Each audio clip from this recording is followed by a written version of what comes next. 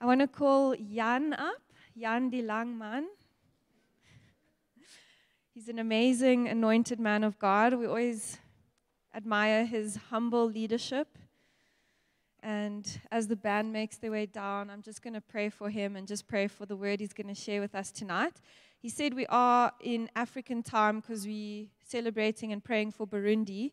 So we're going to be at only 4 hours of preaching, a little bit more worship. You're allowed to stand up and sing a song in between if it's relevant to the preach. But yeah, let me pray for you, Jan. You can take your mask off.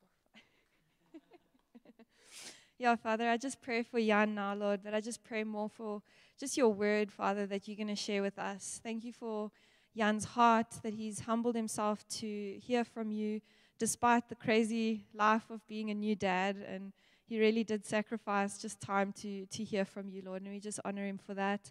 We pray for the word this evening, that our hearts will be ready and that you will speak through him. In Jesus' name, amen. Thanks, Jamie. Great. So, yes, we are, it's Nation Sunday. And even though I don't look like I'm representing a nation, I'm representing all of them. So if you, in your mind's eye, can imagine me with a turbine or like a terracotta warrior outfit or whatever, go for it. But it's such a privilege to be with you again tonight and really to share the Word of God. And for those of you who've missed out the last couple of weeks, we are busy with the book of Ephesians. So I've got terrible news and I've got good news. So the terrible news is that you missed out big time. You really did miss out big time if you weren't here the past couple of Sundays. But the good news, as always, is that the sermons are available on ifel.online. So I really want to encourage you, go and spend some time with these messages and really allow God to establish that in your heart, to make it permanent. And yeah, it's such an incredible book for us as the church. But at no additional cost to you, I will share and recap a bit what Kylan shared last week from the book of Ephesians 4. If you want to, you can always buy me a coffee. I mean, I wouldn't mind that. But what we see from Ephesians 4 is Paul urges us to walk in a manner worthy of the calling. Paul urges us that to be in Christ. And when we are in Christ, we are added by the body. Jesus adds us to the body. And thank God that He adds us to the body, and it's not us. Because we need the body of Christ. And that's why it's a body with different members. So all of us have a different, or in some way, we are different. But as Kylan said, there's this interdependency upon each other in the body of Christ, which makes the body move forward in this unity. And it's the work of Christ that allows us to be vulnerable before each other, to move our differences aside, and to humble ourselves, and to allow God to come and work in us this unity that He desires for the body of Christ. So Jesus matures us and equips us for the work of ministry as He works within us, and ultimately the body grows up in love. And tonight we are going to look at Ephesians 5, so from verse 15, so you can quickly scroll there or page there. So Ephesians 5 verse 15. We can start at verse 1, but then I'll have to keep you here the night, and I'm a new dad, as Jamie mentioned, and if Kristen doesn't sleep, we don't sleep, so I'm not going to keep you here, so you're lucky. But we still have at least until 12. But you can page to verse 15. Now, in keeping with the message and the specific focus that we are going to look at tonight, the marriage covenant and the covenant relationship, I really want to honor the married couples tonight. So if you are married and you are here tonight, if your spouse is not here, you can still stand. But if you are married, please quickly stand. All the married couples. Yeah, we excuse you, Red, that's fine. All the married couples. Okay. So we really want to honor you tonight for stepping into that. And what I want to do is specifically highlight the people who are married the longest, so you get to remain standing. So those of you who have been married for more than a week, you can remain standing. So I was actually bargaining on Louis and Annika to be here because they were married last week, Saturday. So they could have stood.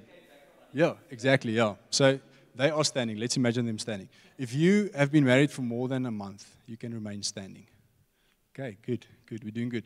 If you have been married for more than 3 months, you can remain standing. Well done, guys. If you've been married for more than 6 months, you can remain standing. More than a year? More than 2 years? More than 5 years? Okay, now we're busy separating. I'm still standing. More than 8 years, I need to sit now. Okay, Jaco and Red, the only people remaining standing. Awesome. I really want to honor you for the privilege of allowing us to see a godly marriage and for being an example for us. You can now take your seat. Okay, let's pray. Now, Father, we just come and humble ourselves before you, Lord. And first of all, we want to thank you for the gift of marriage, Lord. We want to thank you that we can participate in something so beautiful that you designed and you intended for us to experience in this lifetime. Lord, we thank you that we can be an example of your grace through our marriages, Lord. And we pray just for tonight as we discover the marriage covenant, what you intended with the marriage covenant. But Lord, we pray even more that you will come and establish something permanent in our hearts when it comes to the covenant relationship that you want to establish with us. Lord, I pray that our hearts will be open to receive your word, Lord. I pray that the words that I speak, Lord, if it's not from you, that it will not bear fruit. But where your word goes out, Lord, we thank you that it accomplishes what it set out to do. And Lord, we pray that you will just come and minister to us as we humble ourselves before you. In Jesus' name, amen. Okay, so let's go back to Ephesians 5. So as I said, we're going to start with verse 15. So I'll try and summarize what Paul is saying in verse 1 to 14, just to save a bit of time. And again, that's not really the part of our focus tonight. So in verse 1, he basically concludes what he said in Ephesians 4, for us to live in unity, to have this desire to live in unity. And then he goes on to say that we should be imitators of God, that we should walk in love. And it's the same love that Christ loved us with when he gave himself for us. So that's what Paul is urging us to do. And that's the foundation of the rest of the scripture. For us to walk in this love, this mutual love, understanding that Christ loved us first, and therefore we love. And he goes on to basically explain what it looks like to walk in the way of love, and then also contradicting what it looks like not to walk in the way of love. And you can go and read about that, and also the consequences of that lifestyle. But in verse 8, Paul he moves over and he says that we have been taken from darkness to light. And he explains what it means to be children of light. But we're going to pick it up in verse 15, so you can follow on. I believe it's behind me. There we go. Okay. Look carefully then how you walk, not as unwise, but as wise, making the best use of time, because the days are evil. Therefore, do not be foolish, but understand what the will of the Lord is. And do not get drunk with wine, for that's debauchery. I always wondered, how do you spell or pronounce that? So I had to go and, it's debauchery. It's not debauchery or anything like that. It's debauchery. So if you didn't know, there you know. But be filled with the Spirit, addressing one another in psalms and hymns and spiritual songs, singing and making melody to the Lord with your heart, giving thanks always and for everything to God the Father in the name of our Lord Jesus Christ, submitting to one another out of reverence for Christ. So in these verses, Paul makes two very important points that we need to really keep in mind when we go into the next scripture. So the first thing that he says is, be filled with the Holy Spirit. So say to your neighbor, be filled with the Holy Spirit. So when we are filled with the Holy Spirit, when we, as Romans 8 says, when we keep in step with the Spirit, when we submit, live in submission to the Holy Spirit, that creates in us this desire to live for one another. That creates in us this desire to place someone else's need above my needs. It creates this almost this sacrificial heart in us, and it creates a heart of thankfulness. And the second important point that he makes is in verse 21. And this verse, let me read it. It says, submitting to one another out of reverence for Christ.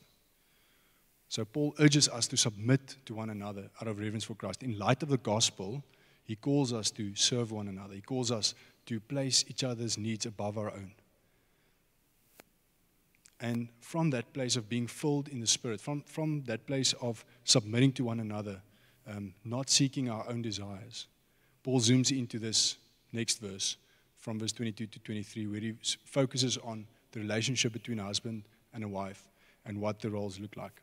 So let's follow on then from verse 22. Wives, submit to your husband as to the Lord, for the Lord is the head of the wife, even as Christ is the head of the church, his body, and is himself its Savior.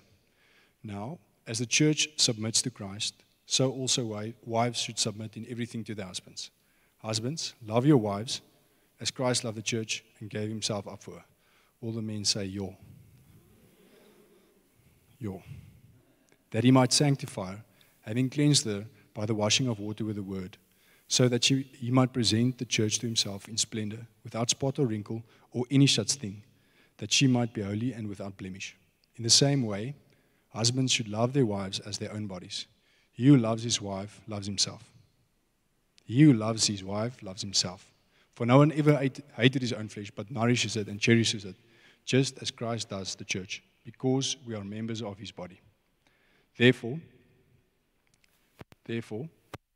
a man shall leave his father and mother and hold fast to his wife, and the two shall become one flesh. Now that might ring a bell because that's in Genesis 2, but we'll get there.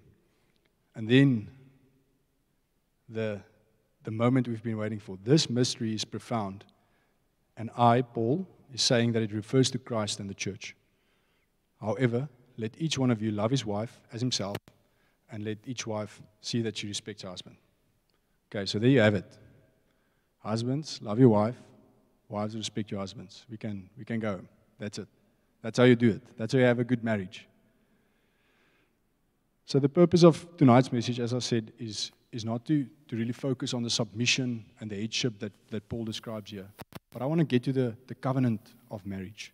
I want to get to the heart behind what God intended for marriage. And I pray that we'll have a deep understanding of the marriage covenant as a start.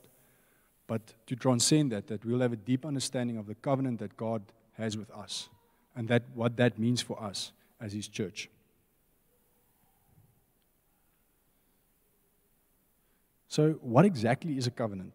I don't know about you, but I don't use the word often. It's not like standing around the braai and saying, yes, last week I entered into a covenant with Cell C for the new iPhone. We don't talk like that. We talk contractually. So we use contracts. We've got a better understanding of contracts. But there's a clear difference between a contract and a covenant. And ultimately, a covenant or a contract has a time limit. So you have 24 months in a cell phone contract. But the covenant is unconditional promises that are permanent. Contracts are based on if this, then that. So there are conditions in a contract. But the covenant is based on those unconditional promises, like our wedding vows. And a contract is typically motivated by the desire to get something. So you enter into a contract because you want a cell phone, or you want data, or you want a house, or whatever. So there's typically a desire when you enter into a contract. But the marriage covenant, your desire is for the other person to be served. Your desire is the other person, the benefit of the other person. So a covenant is an agreement that forms a relationship. A covenant is an agreement that forms a relationship. Now, the Bible is full of examples of covenants. And actually, covenants are an essential theme. If you look at the history of the Bible, covenants are actually very important for us to understand and to realize why God entered into covenants. But basically, God entered into a number of covenants with people, but we also see that people enter into covenants with each other, all nations. And I want to highlight one of the covenants because I think it speaks a lot. But when we read Genesis 15, we actually see what it entailed when two parties made a covenant. So essentially, the two parties come together, the covenant is pronounced, and then they cut up animals in half. They place the animals on each side, and then obviously, I would think, blood flows between these pieces, I would think, if you cut them in half. And then what typically would happen is the two parties would walk through basically the aisle of these sacrifices to signify that they are now sealing this covenant. And a covenant had a curse, and that signified the curse is, I promise to keep this covenant, and if I don't uphold my end of the covenant, the promise, may this happen to me. May I be cut in half like these animal pieces. Crazy. But that's what the covenant was. That's the symbol of the covenant. And what's mind-blowing in Genesis 15 is where God enters into this covenant with Abraham. But God puts Abraham into a deep sleep, and then we see that there's a smoking fire pot and a torch or flame of a torch or something, which basically represented God's presence. And that goes through basically the offerings. So Abram wasn't invited to participate in this covenant, sealing of this covenant. So basically what God was saying is, Abram, I'm making this covenant promise with you, but I'm taking this on myself. I'm going to uphold this covenant. If I don't uphold this covenant, this will happen to me. This will not happen to you. I hope it rings a bell so long. And we see that God actually upholds his promise, and Abram was, or the whole covenant became true in Abram becoming a great nation, the nation. So the next important covenant that we read about is in 2 Samuel, where God basically makes a covenant with King David, and he says that from your line, a king will be established who will redeem or deliver God's people. And we see in Jeremiah 31, we follow on from that. In Jeremiah 31, we read that the new covenant was established. And go and spend time on that. Go and spend time on Jeremiah 31. And we see that new covenant involves us now. God makes this covenant with Israel and Judah, but that's us. That covenant involves us because that points to the gospel. And Jesus is the one that fulfills that covenant. Jesus is the one that pays the penalty. Jesus is the one that paid that sacrifice. And we see that this covenant, the covenant of grace, gives this covenant of marriage substance. And I'm saying that because Paul in Ephesians 5, verse 31 to 32, he points back and he says that the first marriage between Adam and Eve, where he points back to Genesis 2, he says that the first marriage between Adam and Eve, that marriage covenant, is a mystery because it points to Christ and the church. So the marriage covenant reflects the covenant of grace. It reflects the covenant that God invoked with us. So keeping that in the front of your mind, let's then look at the marriage covenant. Okay, so for those of you who are married, I want to take you back perhaps a week, maybe 8 years. But I want to take you back to that moment where you made your vows, where you entered into this covenant relationship with each other, this marriage covenant, and where you made these promises to each other before God and before people around you. And I'm not leaving anyone out, so if you are not yet married, you haven't gone through that, just imagine you're standing in front of the altar, Yaku nicely dressed, not like now, with his Australian hat, but nicely dressed, and you're holding your husband or your future wife-to-be's hand, and you're making these promises to love and to hold, to cherish, for better or worse, Afrikaans we say for boter of wors. No, we don't. So, for better or worse, till death do us part. So those are the promises that we make, till death do us part. So these promises are unconditional. They're binding promises that we agree upon when we get married. And it's because of that, these unconditional promises, that the marriage covenant is a safe space where we get to be vulnerable before each other, where we get to expose who we are, where we let our guard down, and we get to discover the other person's deepest desires, deepest needs. Where we are who we are, as I said, we are exposed, yet we are loved unconditionally by our spouse. And that's the marriage covenant. It's a space where we are challenged to grow, not only as a person, but really also in our faith in Christ, where the other person serves us in love to be more like Christ. It's a place where we extend grace towards each other. It's a place where we learn to forgive, but we also learn to receive forgiveness. And it's, as I said in the beginning, the marriage covenant is where we desire to meet the needs of the other one, above our own. In the union of marriage is where we get to work together as a team to build a family, to co-labor with Christ, and to really advance God's kingdom. And that's God's desire for marriage. That's His design, is that marriage would glorify Him, that it will be a reflection of His glory. Thank you, Christian. Yeah. Everyone still with me? Are you following? Keeping up? Okay, we still have 3 hours. Okay, so I want to share a story because I think it makes the point that I want to make next. So a while back, we were looking at Wi-Fi deals, and as we typically do, we do thorough research, and eventually we decided on a service provider, and filled in the million forms, submitted all the documents, signed on the dotted line, and there we go. An agreement was made for 24 months, with a service provider that will provide us with data, an exact amount, and we'll pay exact amount of money each month to uphold. And literally the next week, a different service provider comes. He gives a month-to-month contract. Remember, I'm in a 24-month contract. They come up with a month-to-month contract with more data for less money. But I'm now in this 24-month contract. So immediately my brain goes, okay, what do I do? How do I get out of this contract? Because this is not benefiting me anymore. They're taking my money. Needless to say, we did exit the agreement with a penalty fee, and we're now on a month-to-month contract.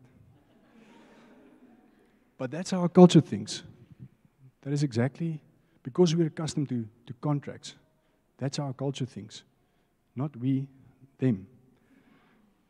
We think if my spouse is not meeting my needs, then I should look somewhere else. We think that if I'm not happy, if my desires are not met in this relationship, in this marriage, then obviously there's something wrong and I must find someone else. Or if I don't feel the way I did when we got married, when we made those promises, if I don't feel that way anymore, then obviously something must be wrong. And I need to look for someone else. And when we are standing in front of the altar, when we are making these promises, obviously there are emotions involved. Good emotions, beautiful emotions. I ugly cried when Ellen walked down the aisle of joy. So there are emotions, and it's real. But the marriage covenant transcends that. The marriage covenant is not based on our emotions. The same with the gospel. The gospel is true even though you don't feel it. So the marriage covenant is not based on emotions or on feelings. It's an unconditional commitment towards each other.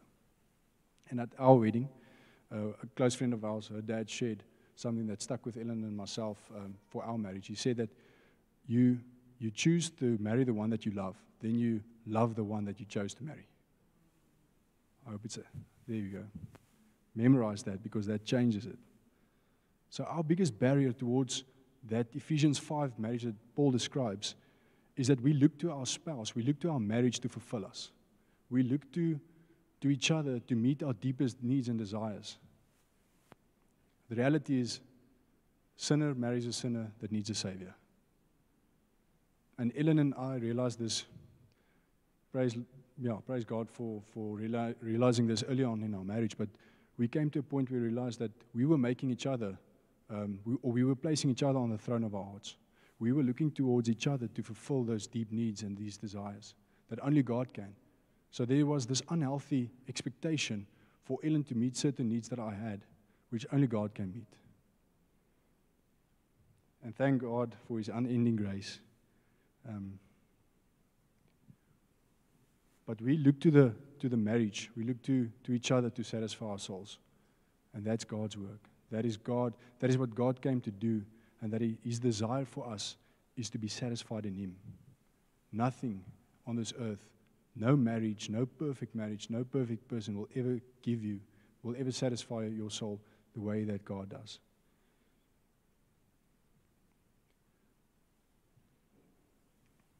So the extent to which we embrace this covenant of grace, this gospel, is the extent to which we will embrace the marriage covenant.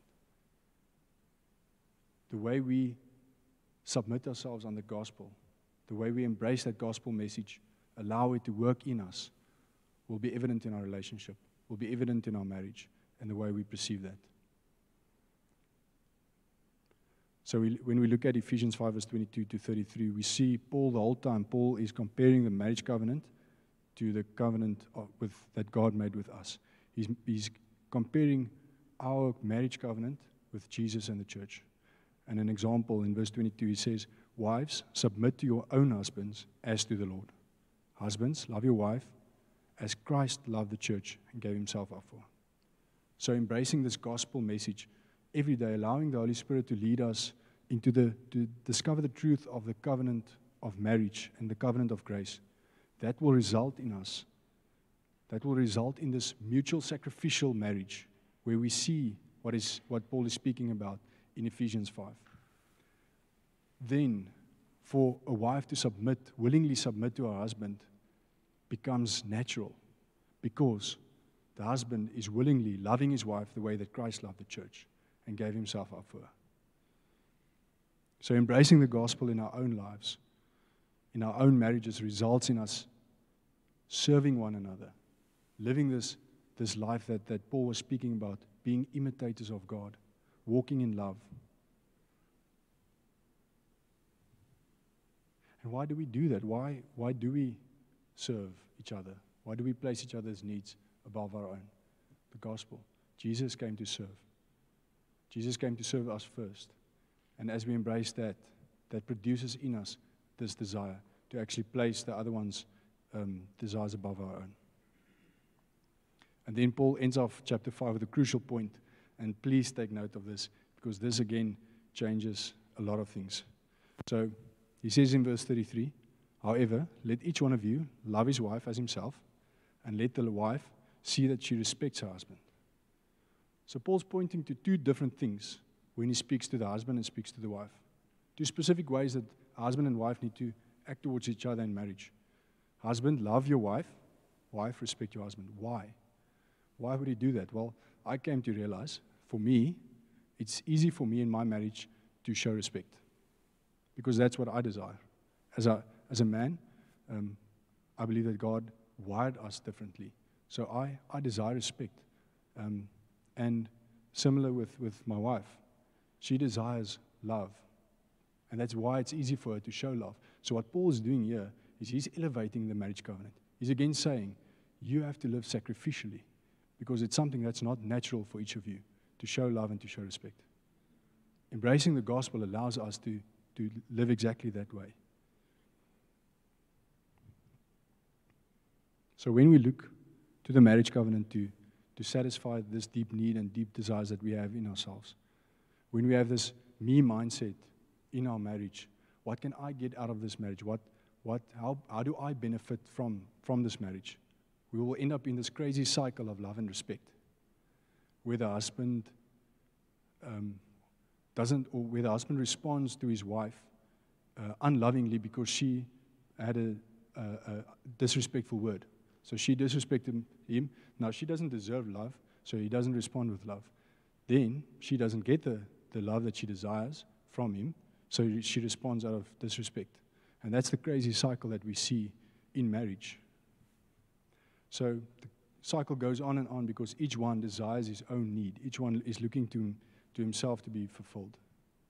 But when we embrace the gospel, when we allow God to come and meet those needs, and just Him, we are able to break the cycle because we come to a place where we want to serve each other. We want to place the other person's need above our own. I don't need Ellen to respect me for me to show love to her. Why? Because my deepest needs is met in Christ.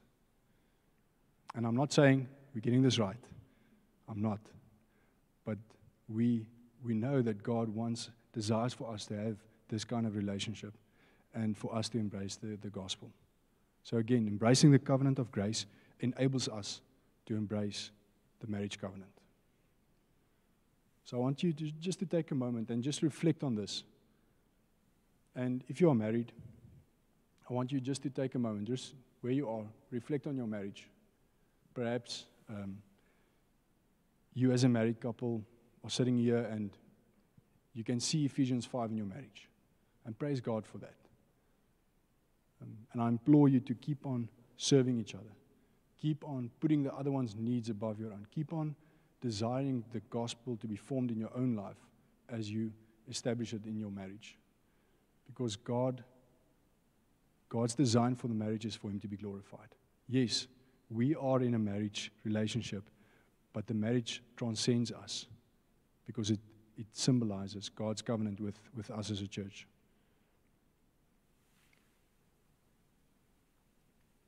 Perhaps your marriage is at a different spot. Perhaps you're at a place where you feel discontent, where you feel lonely, where you feel resentment. Tonight I want to tell you there's hope. We've seen it. We've seen how God's desire is for marriages to last. God intended it. And there's hope. So if you are sitting here tonight and your marriage is at a different place and you're really seeking answers to resolve this brokenness, there's hope. But God asks of us to embrace the gospel first. God asks of us to allow Him to be our first love. Do not look to our marriage to fulfill us, but for Him to fulfill us, for Him to sustain us. And yes, God is faithful to restore your marriage as well, because His heart is for marriage. So after the service, if you want to come and speak to us, please come to us. We really want to walk this journey with you. Our heart for marriages to be healthy and fruitful. So come and speak to us after the service. And we really want to journey with you as you discover how to work through this. Now, for those of you who are engaged, who's engaged? Yes, Aubrey and Tammy, cool. Didn't see any other hands. Who's almost engaged? Don't answer. But for those of you who are at a space, or perhaps, you're almost engaged. If you are at that space. What word did you use, Jaco? Good and great, what? Groot. So, spage.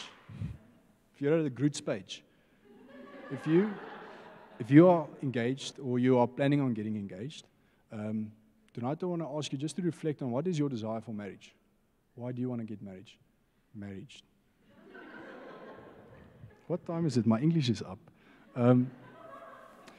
If you have this desire to get married, obviously if you're engaged, you have this desire. But I want you to ask you just to reflect on what is that desire. Is it to have this Ephesians 5 marriage? Is it to glorify God in your marriage? Then I want to honor you. Because God is going to use your marriage to be a symbol of His grace towards those outside of church. He's going to use your marriage to reflect His glory to the world around you. If that's your desire, keep on pressing into it. But if tonight maybe you're sitting here and you realize that wasn't necessarily my desire. My desire was more for the other person to fulfill a need that I had. I want to ask you to take this moment and really repent and ask God to be the one that fulfills that. Because if you take that desire into your marriage, you're placing an unhealthy burden on the other person. Allow God to settle that in your heart before you enter into marriage. Allow God to come and meet those deep needs before you enter into marriage. And similarly, I'm not going to miss anyone. So if you are single or not yet married, I also want to ask you, and there's a very important point that Ellen was going to make me say, is if you are single and you want to get married, I want to ask you to do the same. To reflect on what is your desire, why do you want to get married? Is it for someone else to, or for you to be loved and accepted by someone else? Is there a need for that? Or is there a deep need to, again, reflect God's glory in your marriage? But allow God to be your first love. Allow the bridegroom to be your first love. He's the one that He's the only one that can satisfy our souls. And not a person, not an institution. Not marriage can't do that for you. Only God can. But God will use that to reflect His glory. So we're going to go into a time of communion now. I think, Karina, you can come up. But we're going to spend some time in communion. There's communion at the back. So for the married couples, I want to ask you to use communion together. And perhaps your marriage is not at a good space, and there are things that you are facing. I still want to encourage you. Use communion together. Reflect on the gospel message, and allow God to come and work that into your heart. Allow the gospel message to be the truth that sustains you. And then, after using communion, in that moment, ask God to come and restore, because He's faithful. Ask God to come and heal, to come and be the first love in your own life, and to be the focus and the center of your marriage. And then for the rest of us, I want you to do communion different tonight maybe, and that's to use it on your own. And the reason why I want that, or I want you to do it that way, is to allow God to really come and minister to you as the individual. Allow Him to come and speak to you, to come and establish His love for you as the individual. Allow Him to come and meet those needs that you have first before we enter into anything else. So you can go and take communion, and we'll call back when we are done. So please go and have communion. Wait. Just 1 second, sorry, Jan. Cullen just shared something quickly, and I think it's important, but don't go too far. Obviously, I think it's so important for us to have a really good understanding of marriage, because the enemy is on a rampant path to destroy marriages. Globally, the statistics over the last 2 years because of COVID, how it's affected marriages and caused many marriages to break up. It's huge. In our own midst, we face challenges and tensions. And it's not that COVID brings the tension. COVID exposed the tension. For a lot of people, they were forced to work at home. And for many people, work was the escape from a not-so-healthy marriage. So that has exposed what has been happening at home. And we need to understand that God's heart is for marriages to last. And His default, almost like when we look at the biblical pattern, is yes, people get married. There are examples of people who do not get married, and I want you to hear us clearly. And this is very important. The goal in life is not to get married. Okay? It's important. The goal in life is not to get married. The ultimate enjoyment or expression of the gospel is not marriage. Yes, there is something that a healthy marriage portrays about the gospel that other relationships don't. But if God has called you to celibacy, if He's called you to a single life, there is something that you will experience in that singleness that a married couple cannot. When God has graced you to get children, there is something that you get to experience about the gospel that those who do not have children cannot. When God has graced you to adopt, there's something that you get to experience about the gospel that those who got children on their own cannot. So there's different places where God reveals to us the gospel, and that's the beauty of the body of Christ. Collectively, we get to express and experience the gospel. So I need you to hear me that the goal in life is not to get married, but we need healthy marriages. Society is built upon healthy families. We need healthy families. All right, now some of you are here tonight and you do not have a desire to get married ever. That's great. That's not necessarily a bad thing.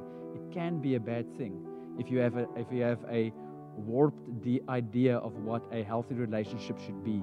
If you have a wrong idea of marriage, maybe from your parents or family members, and you're like, I never want to get married because of what I've experienced, then that's also something you need to lay down. Maybe you've really been hurt in relationships. Maybe you've gone through a marriage and it didn't work out, and stuff just didn't happen the way that you've dreamed. And now you're almost at a space where you've created a barrier around your heart to say, I'm not going to allow people to love me that way again because the last time I did, it hurt too much. And maybe that's not even from a marriage relationships, maybe just in relationships where you've allowed someone to love you, but they've disappointed you, they've hurt you, they've betrayed you, they cheated on you. And now you've almost drew a line in the sand to say, I'll never expose myself like that again. I'll never make myself vulnerable like that again. Now that is an absolute statement that you are making over your own destiny. You are playing God with your own future. And you need to repent. When we say, God, I will never become like my dad, I will never this, we are making absolutes, and then we are playing God. And we need to lay it down. Now, the good news is that God's covenant love wants to press into your heart. God's covenant love wants to press into your heart. Maybe you are single and you have this huge desire to get married because you've maybe got this example or this idea, maybe it's a fairy tale picture that you have of what a marriage relationship is, and you're like, I just long to be loved like that. No, you long to be loved by Jesus. And unless that is settled, your husband or your wife will never satisfy you. That's what Jan was pointing towards. So here's the good news that I want you to take into communion tonight. So Jan, you'll portray my wife just because of the length. So a contract says, I'm committed and faithful as long as you are committed and faithful. I'm going to look down because I normally, when I look. Now, let's say my wife, Jan, has a bad day at work and she withdraws. But here's the thing. She withdraws without knowing that she's withdrawing. She's just had a bad day. Nothing personal, nothing like that. She's just withdrawing.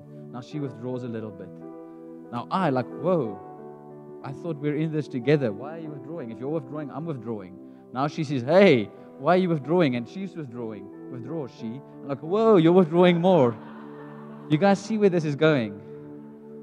And it started with a simple, I just had a bad day at work moment. But here's the covenant. Come back, wife. She had a bad day at work and she withdraws. The covenant does this. And it restores. The covenant presses in. You make a beautiful wife. Yeah. Friends, the covenant restores. And you need to understand that that is the way that God loves you. When you withdraw, whether it's because you feel ashamed of what's been happening in your life, or you've messed up, or you're just doubting, maybe you're just going through a difficult season and you find your heart withdrawing a little bit, the covenant presses in. Where you fail, where you fall short, where you doubt, the covenant fills the gap.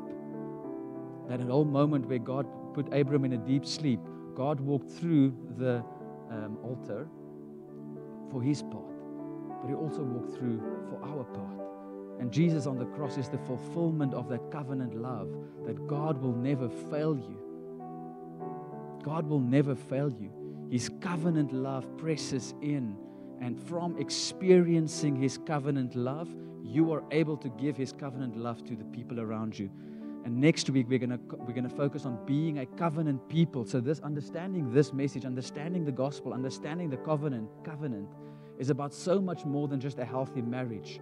It's about a healthy church. We need to be a covenant people who walk and live from understanding the covenant, never failing love of God. So like Jan said, if you are married, have communion together. Pray together. If you're single, have communion with Jesus, because that's who your heart longs for the most. Have communion with Jesus. And by single, we mean not married. So even you guys,